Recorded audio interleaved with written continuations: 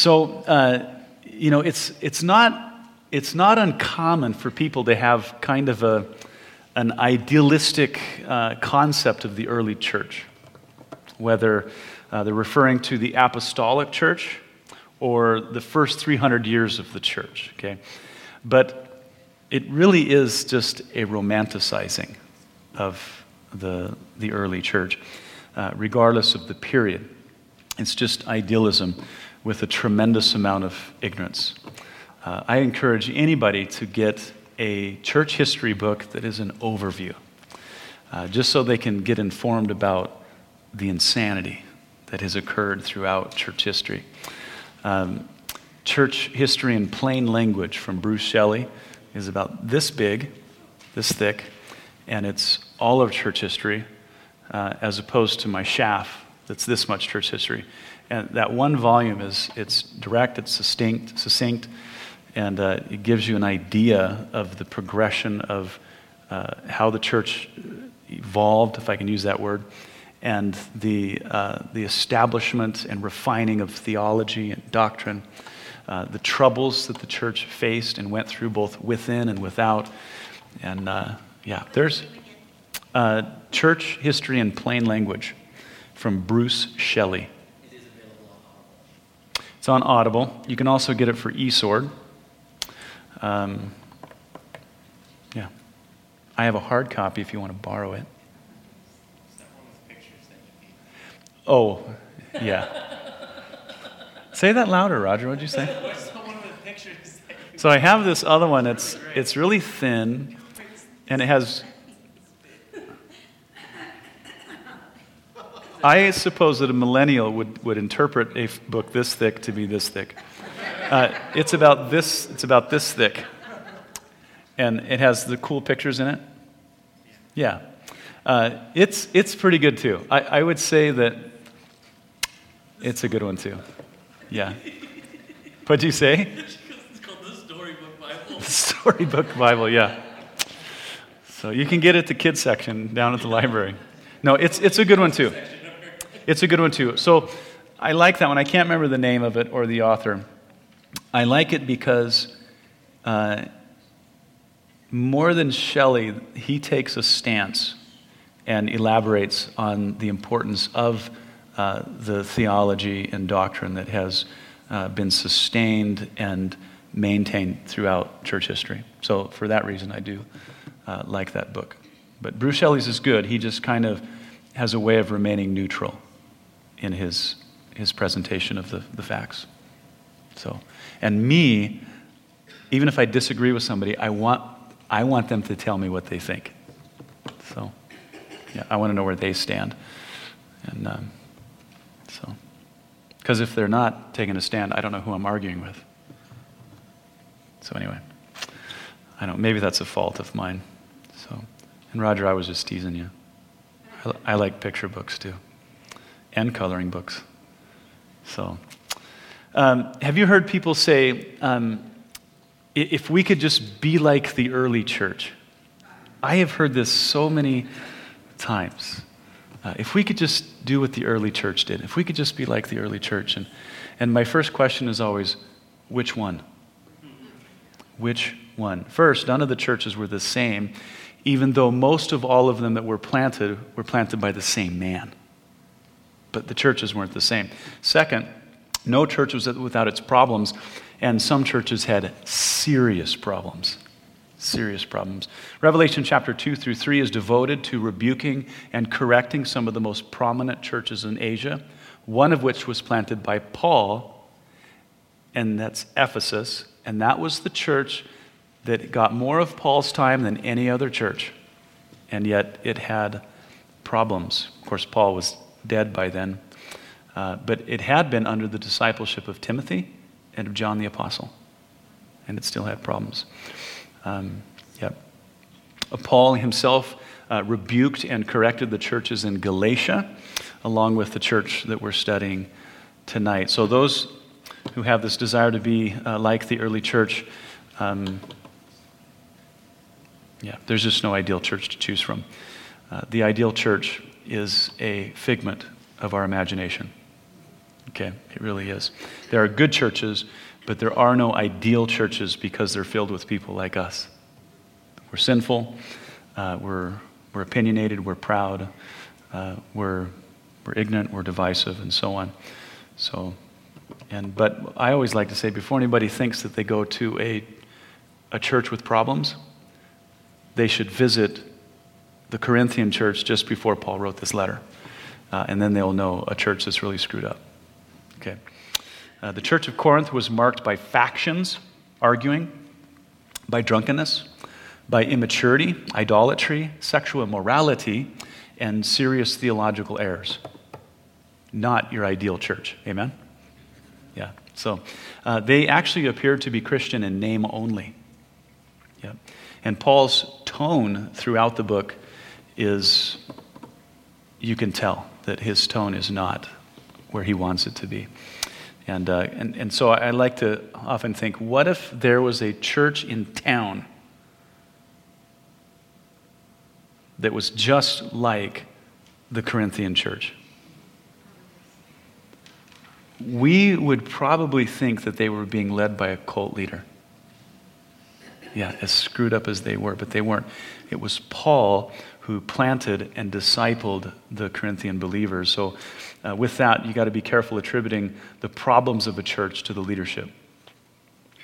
They may be part of the problem, but not necessarily. So another example is look how messed up the disciples were sometimes. And yet, Jesus was not to blame for the knuckleheaded things that they did. Okay? So, anyway, be that as it may, the church in Corinth had some serious problems, and because of the household of Chloe.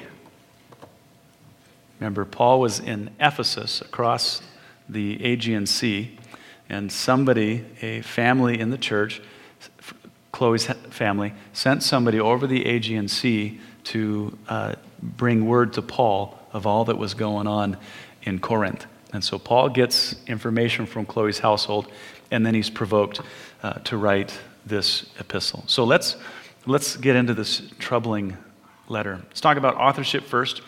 Paul immediately identifies himself as the author in chapter 1, verse 1. He says, Paul, called to be an apostle of Jesus Christ through the will of God, and Sosthenes, our brother, to the church of God which is at Corinth. And then Paul names himself 7 more times in the letter. So that's a pretty good indication that he's the author. Almost all of the early church fathers, they attribute authorship to Paul. No serious scholar today questions Paul's authorship. The most aggressive skeptics of the Bible, they attribute authorship to Paul, to his letters, not just 1 Corinthians, but to all of his New Testament letters. And so I think really you'd have to avoid all the evidence to come up with an alternative author. So we'll just accept Paul as the author. It seems to be most reasonable. Question, when did he write it? According to the evidence from Acts chapter 18, when Paul was in Corinth, and then we have a detail about a Roman ruler named Gallio. We know when he was in office, and that puts Paul in Corinth about 50 to 51 AD. And then he moved on from there, did ministry, and finally wound up in Ephesus, where he was there for about 2.5 years. And it was during the tail end of his time there that he wrote 1 Corinthians, and that puts us at about 55 to 56 AD. And so that's important. I think the most important thing is the theological contributions that came to us because of the problems in Corinth. Okay. Now, we obviously would not be thankful for the problems in the Corinthian church. But it is because of all those problems that Paul was forced to address so many important truths that are not mentioned elsewhere with the same amount of attention. Okay, so let me give you. We're going to talk about 4 of these. issues that are addressed by Paul that really, they're either addressed very differently in 1 Corinthians, or they're not even addressed at all elsewhere. And it all came out of the sin and problems of Corinth. So the one is Paul addresses church discipline along with the church's, we might say, their disciplinary jurisdiction. Okay? Only in 1 Corinthians chapter 5. Paul addresses marriage, divorce, and remarriage from within the Gentile world, mentioned nowhere else. Okay? God's authority structure in the church and the home, 1 Corinthians 11. That's discussed elsewhere, but differently in 1 Corinthians. And then issues regarding the resurrection. Of course, the resurrection is talked about everywhere, but chapter 15 is the most concise. It's a very clear apologetic for the resurrection. And so that's an important chapter. So let's visit each of these briefly. 1 Corinthians 5 is a very interesting chapter. It's a short chapter, but there's a lot of things that you can learn from it, both in regard to church discipline, and then we might say the parameters, the borders, if you will, of the church's disciplinary jurisdiction. So Paul's instruction here comes from a real example rather than a hypothetical one. So Jesus in Matthew 18, it's a hypothetical situation that he brings up. And he says, if your brother sins against you, then go to him, confront him, and if he agrees with you, you've won your brother. If not, then you take 2 to 3 people to confront your brother. And he gives this process. But here in 1 Corinthians 5, Paul is talking about a real-life situation that's going on in the church, and it's an interesting one. So he begins by rebuking the church for things that they were permitting and celebrating, which happened to be a man that was having sex with his stepmother. They were celebrating it in the church, okay? And so with some instruction, Paul tells the church to kick the guy out of the fellowship, but he says nothing about the woman, which indicates that she was not a believer. Okay? And so Paul concludes this way in 1 Corinthians 5, 9 through 13. I'm going to abbreviate some of it so that you don't lose track of his argument. He says, I wrote to you in my epistle. Now that brings up an interesting issue. This is 1 Corinthians, and Paul says, I wrote to you in my epistle. So it's very possible that 1 Corinthians is 2 Corinthians, and 2 Corinthians is 3 Corinthians. Okay? But Paul's initial letter that he wrote to the Corinthians was not preserved. And it's not necessary that it was. If it was necessary, the Holy Spirit would have preserved it for us. Okay? But Paul says, I wrote to you in my epistle not to keep company with sexually immoral people. Yet, I certainly did not mean with the sexually immoral people of this world, since then you would need to go out of the world. But now I have written to you not to keep company with anyone named a brother who is sexually immoral, not even to eat with such a person. For what have I to do with judging those who are outside, that is, outside of the fellowship of believers? Do you not judge those who are inside? But those who are outside, God judges. Therefore, put away from yourselves the evil person. You see the limits of jurisdiction? Okay, now this is very different because we're no longer in the nation of Israel, where the law of God was over the borders of Israel, and it was never pressed beyond that. But now, in the new covenant, it's not a nation, it's an organism that can be found inside of any nation. But that organism, that group of believers, they are a self-policing community of people. Their jurisdiction is themselves and not beyond. Okay? So things are different now. And if there happens to be any Jews in the audience, this might be new information. Okay, perhaps. Perhaps not. It depends on what their theology was to begin with. So the church does not have jurisdiction or authority to discipline those outside of the faith. Only God has the authority to do that.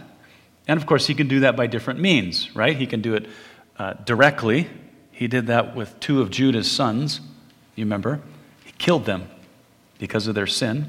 He can do it with the state, okay, the government, or he can do it in the final judgment. He's sovereign. He gets to choose how and when he does that, okay? But he has not given that authority to the church, okay? Now, this particular chapter addresses a group of doctrines that are similar. The difference really is in the degree at which they're imposed. Perhaps you've heard of theonomy. It means God's law. And then there's dominion theology. Now, we, as evangelicals, we believe in a form of dominion theology, but not the way I'll explain it in a minute. There's also a theology that's like these, but less, we might say, aggressive, is kingdom now. Have you guys heard of any of those? Theonomy, dominion theology, or kingdom now? All of them, to some degree, believe that the church should be in charge of government and the doctrines of Scripture should rule society. And whenever a society or the people in the society stray from the Scriptures, the state then should punish them. Okay, that's theonomy, and especially theonomy and dominion theology. And they hold that the Old Testament laws should be imposed on society and so forth. Whereas Kingdom Now says that, no, just the New Testament concepts should be imposed on society. But my question is, what does Paul have to say about all this? Okay, what does he have to say? And he says, what business do we have judging those outside the church? And in judgment in the context is disciplining, right? Because he says you have to exclude that person from the fellowship. That is the most extreme form of discipline that the church can impose on an unrepentant sinner. Now, but what has been the strongest punishment imposed throughout church history? Death. That's right. That's right. Death. Not a prescription for the church. And neither do I want that authority. You know what I'm saying? I don't want to have anything to do with that. Nothing at all. I want to leave that to government. I want to leave it to the Lord. Unless you break into my home and try to hurt my family, then I'm the government. So, our jurisdiction is confined to the body of believers. Now, I don't think that this precludes the individual believer's responsibility to participate in good policy and legislation. I think that we have the moral obligation to help pass legislation that makes society a better place. Okay? I don't think we can avoid doing that, especially when those laws have to do with defending the weak, the helpless, the defenseless, the young, and so forth. And I mentioned that Sunday. So we just have to be careful that we're not legislating things that are meant only for the church. Now, there's a lot of crossover in morality, right? Paul talks about that in Romans chapter 2, that there is what all people know intuitively. We know that there's a God, and we know right from wrong from our conscience. And so it would be a good policy for government to establish, the government to establish policy based upon that. And many governments have. When you look at the Code of Hammurabi, it's actually a legal code that was written before the law of Moses over by Iraq. And that code looks very much like the law of Moses in the principles of basic morality. And it's good stuff. Some of it's out there, but a lot of it's good. So anyway, I don't want to get too far off on that. You can ask questions about it at the end if you want. 1 Corinthians 7. Paul talks about issues of marriage, divorce, and remarriage, not spoken of by Jesus in Matthew 6 and 19. Because remember, Jesus is speaking to the context of everybody, they're all covenant people. And so they are subject then to the covenant. But when we come out of Israel and the gospel is taken to a pagan world and the gospel reaches one party, one person in a pagan couple, now what? We have a pagan who is married to a Christian. What do? Does the Christian leave the pagan? What are the rules for... Now, we're not to be unequally yoked. We're talking about they're already married, and then one of them comes to Christ. So the scriptures don't permit the marrying of non-believers, a believer to a non-believer. But what happens when one person in the marriage is reached? What are the rules that govern that? That issue required brand new revelation. Okay? And so Paul adds some issues. He says, if the non-believer wants to depart, he gives them a permissive imperative and says, let the non-believer leave. And the word depart he uses as divorce. Okay? And then he talks about remarriage and so forth. So that's not what Jesus was talking about. This is something new altogether. 1 Corinthians 11, along with the other problems in the church, there was confusion among the sexes and the roles. And so Paul describes the biblical structure of authority for church and home. And to clear it up, he illustrates God's structure of authority first from the Trinity and then from the order of creation. So as far as the Trinity is concerned, Jesus and his Father, they're equal in deity, in majesty, in all of their qualities, okay? But the Father has greater authority than Jesus. Okay? Well, just as a husband and wife are equal in dignity and value, except my wife is more intelligent than me, but I'm not sure how that plays into this. But the husband has greater authority, okay? Has greater authority. He's not necessarily smarter, as is the case in my relationship.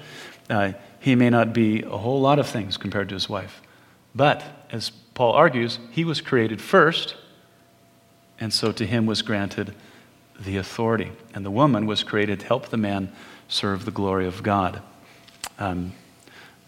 Sections like that in the scriptures don't generate any questions in our culture. 1 Corinthians 12 through 14. The gifts. The gifts. It's not just a section of theology on the gifts, it's corrective. There was problems in Corinth when it came to the practice and application of the gifts. Okay? And so, Paul provides here the most comprehensive instructions. Now let me kind of illustrate the difference here with from Corinth to the other places that it's talked about. In the book of Acts, we see the gifts used, but they're not discussed or regulated. They're just practiced. In Romans 12, Paul encourages us to use the gifts, but that's it. In Ephesians 4, Paul provides the great purpose for the ministry gifts. In 1 Peter 4, Peter tells us to be faithful to use our gifts, but no instruction really. So it's only in 1 Corinthians that Paul really gives any real detail. He discusses their divine origin, their diverse application, their real purpose, and their proper practice. It's very instructive. Okay. Now, imagine what churches could look like without 1 Corinthians 12 through 14. Things are weird enough. Okay? But without a little direction, I don't know how far things would have gotten. Do you know what I'm getting at? We needed some more instruction. And so I'm thankful for what was provided in 1 Corinthians 12 through 14. All right, last one. 1 Corinthians 15. There were doubts and misunderstandings regarding the resurrection. Okay? And Paul gives an extensive defense or apologetic for it. He refers to those that saw Christ alive after the resurrection. He says more than 500 people. He mentions others by name. He discusses the implications of no resurrection, heresies surrounding the resurrection. One of them was baptism for the dead. Okay, it's brought up. There's an inconsistency in the theology with the Corinthians. And then also the future expectation because of the resurrection.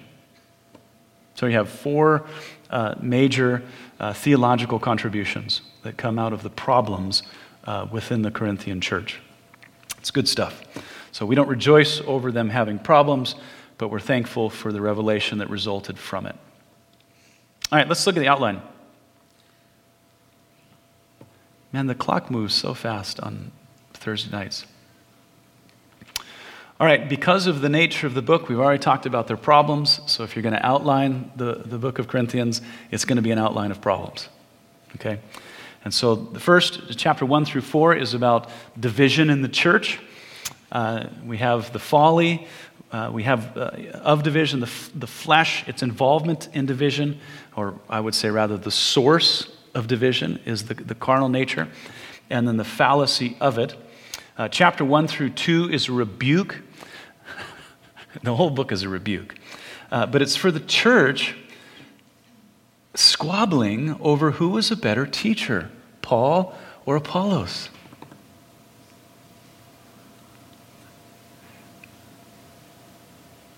The church has been messed up forever. What's the best color of paint for the wall? Let's split the church over this. That's Christian maturity, okay? Chapter 3 is a rebuke for being carnal and immature and ignorant regarding the different roles that Paul and Apollos played in the planting and the discipling of the church, okay? Paul planted it, and then Apollos watered. They worked well as a team together.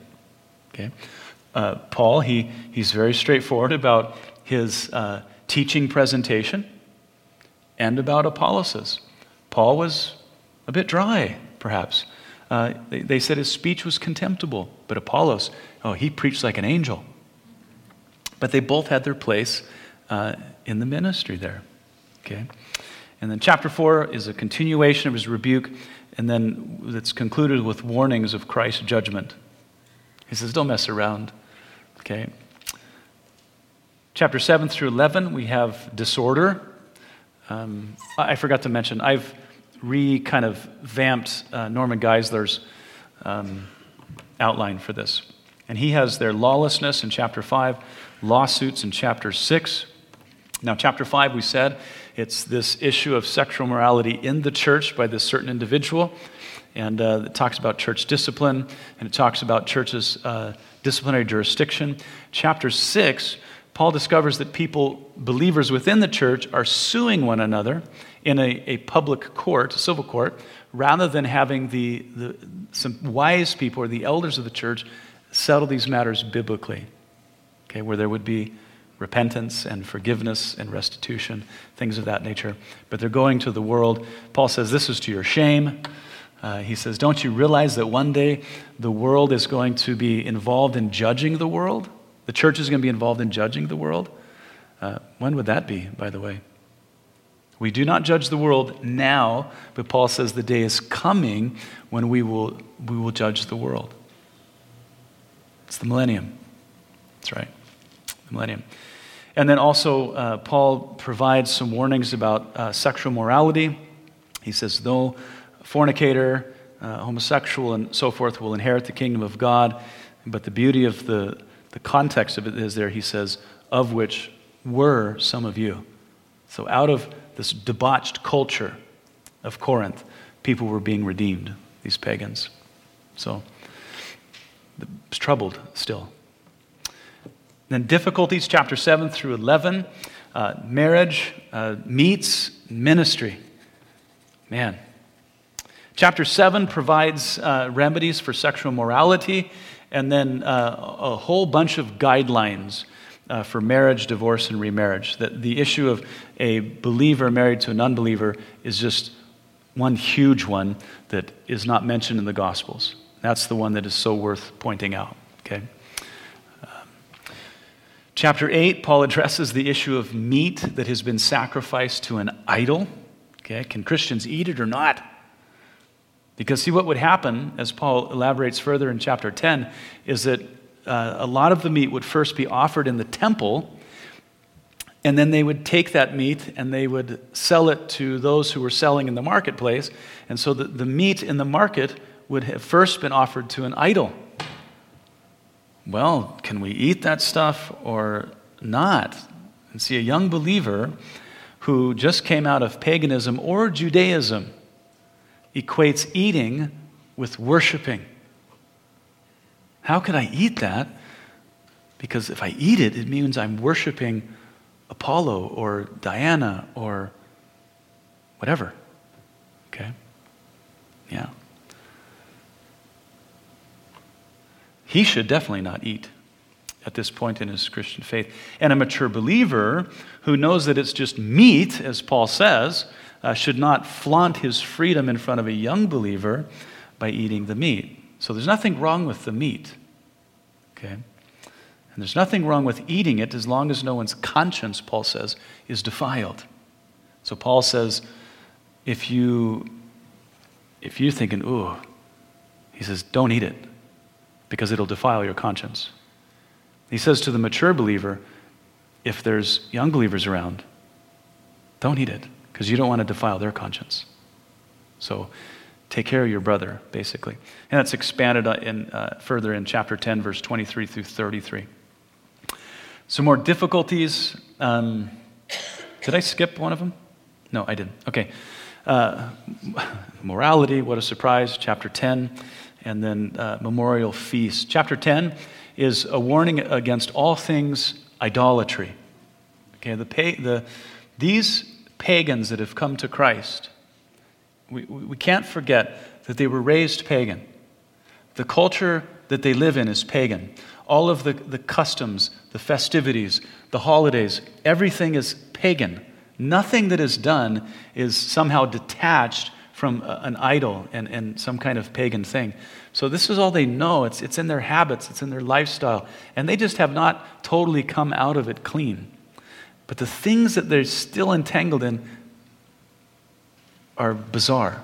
One of them is ritual sex for fertility blessing.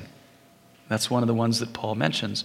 And then the other one is drinking ritual wine and then in the temple itself, and then coming into fellowship with a demon, is what Paul says. And Paul says you cannot drink the cup of demons in that temple and then make an about face and go to the fellowship of the church and take the cup of the Lord.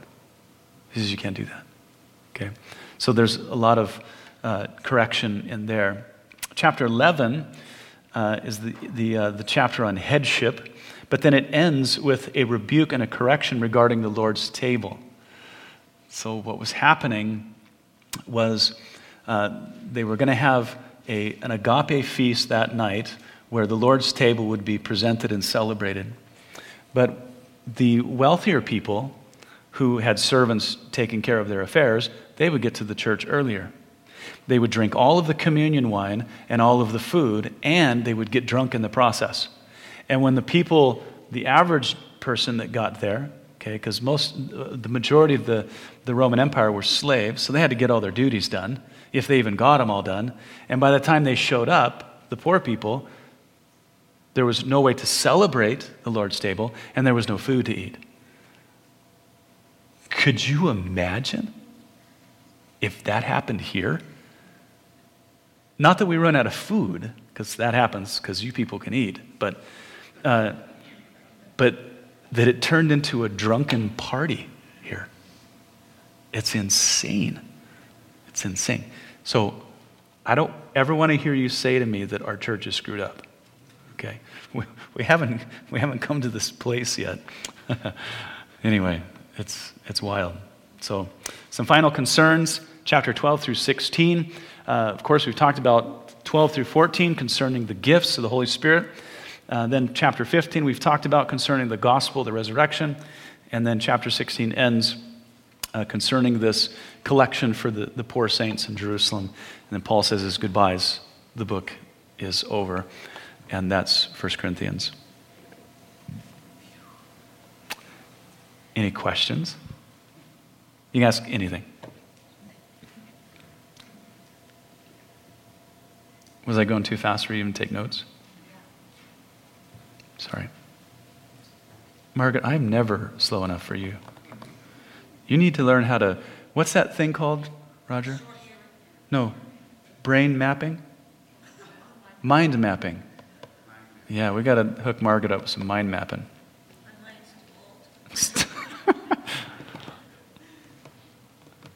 It's amazing how much territory Paul covers in 1 Corinthians and how many different issues are addressed.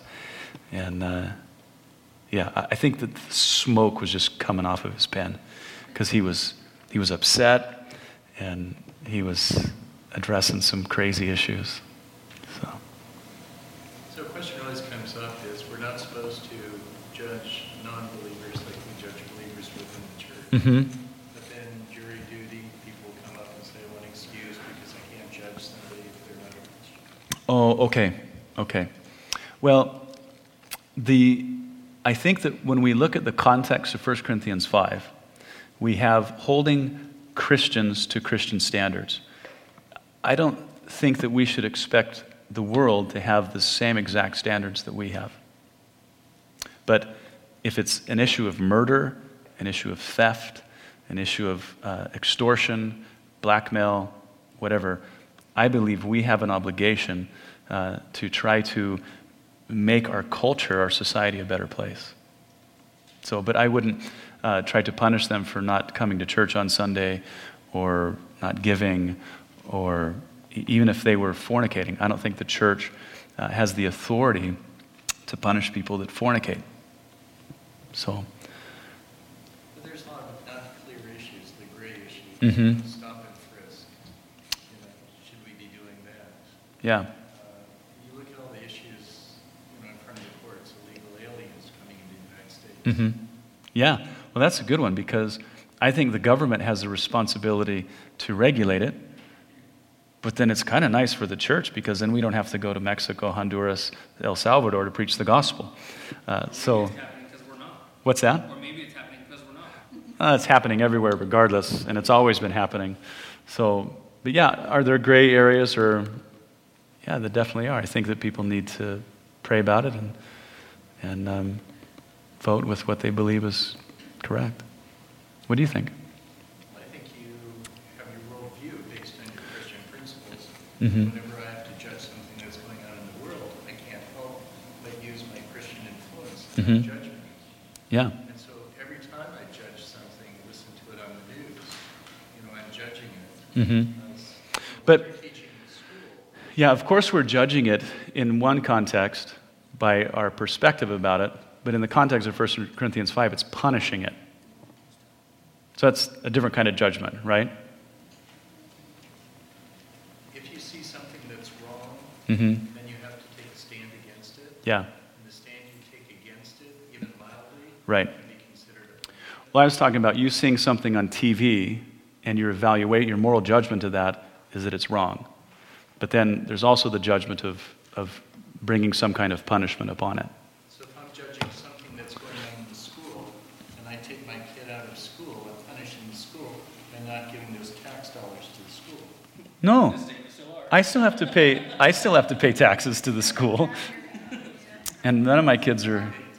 You pay property tax, but don't the school gets paid on the basis of how many kids are coming to school?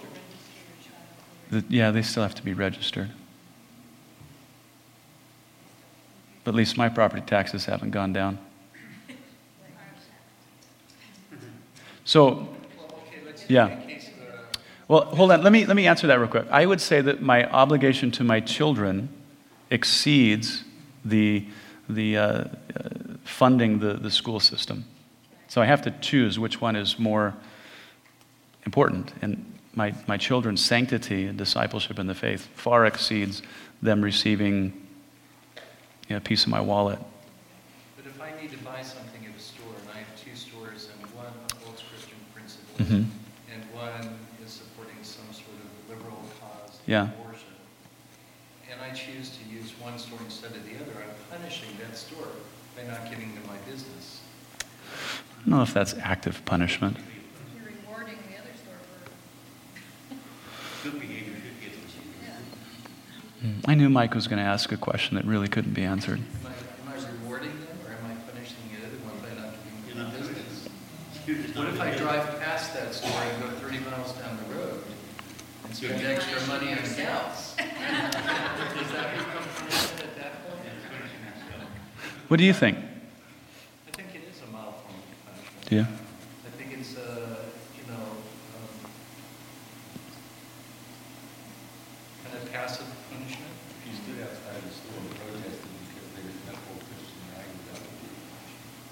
Yeah. Yeah, I think we're getting so subjective now that it's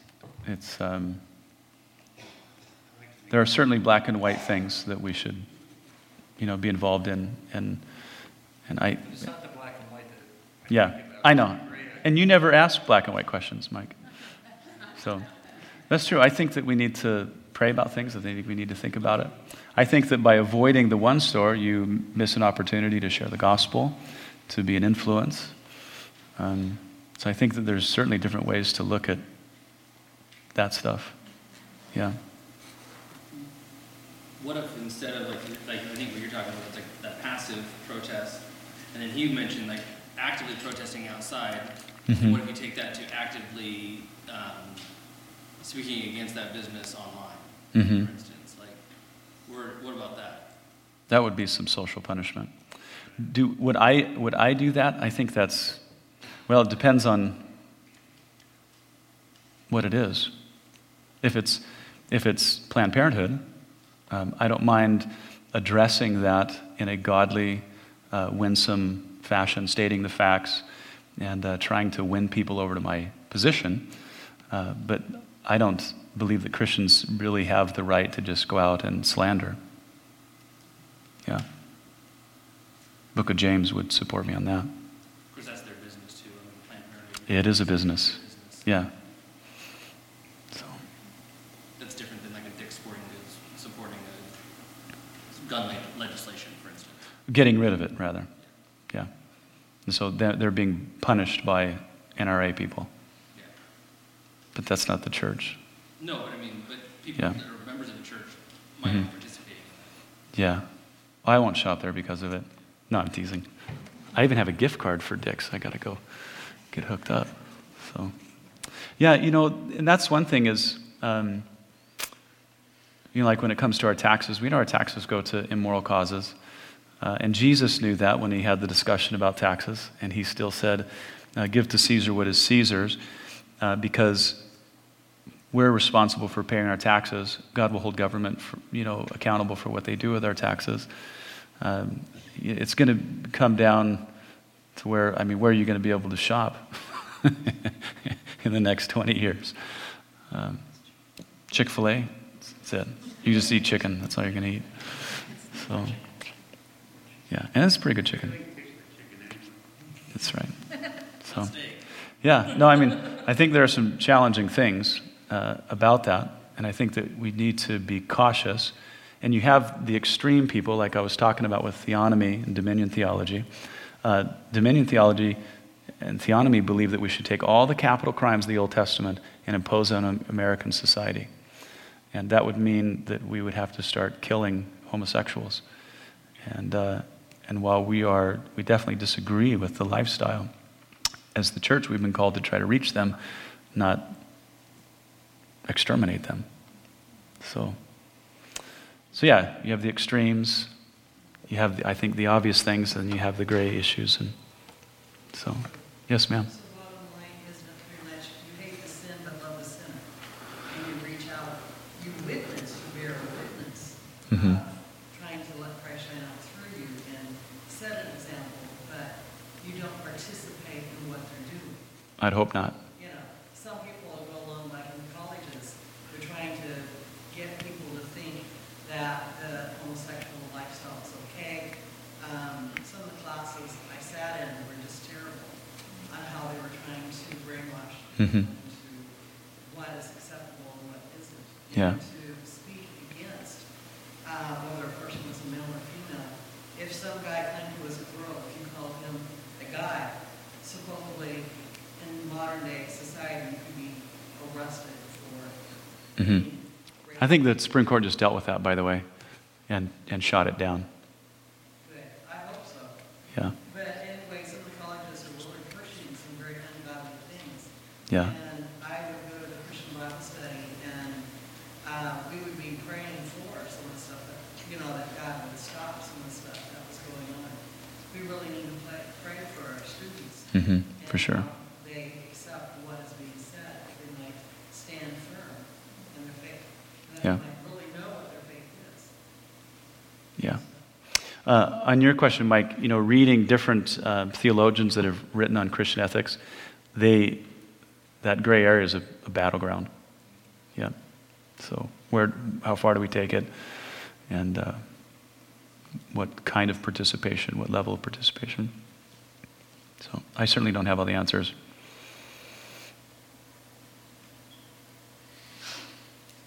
Well, let's stand up and pray.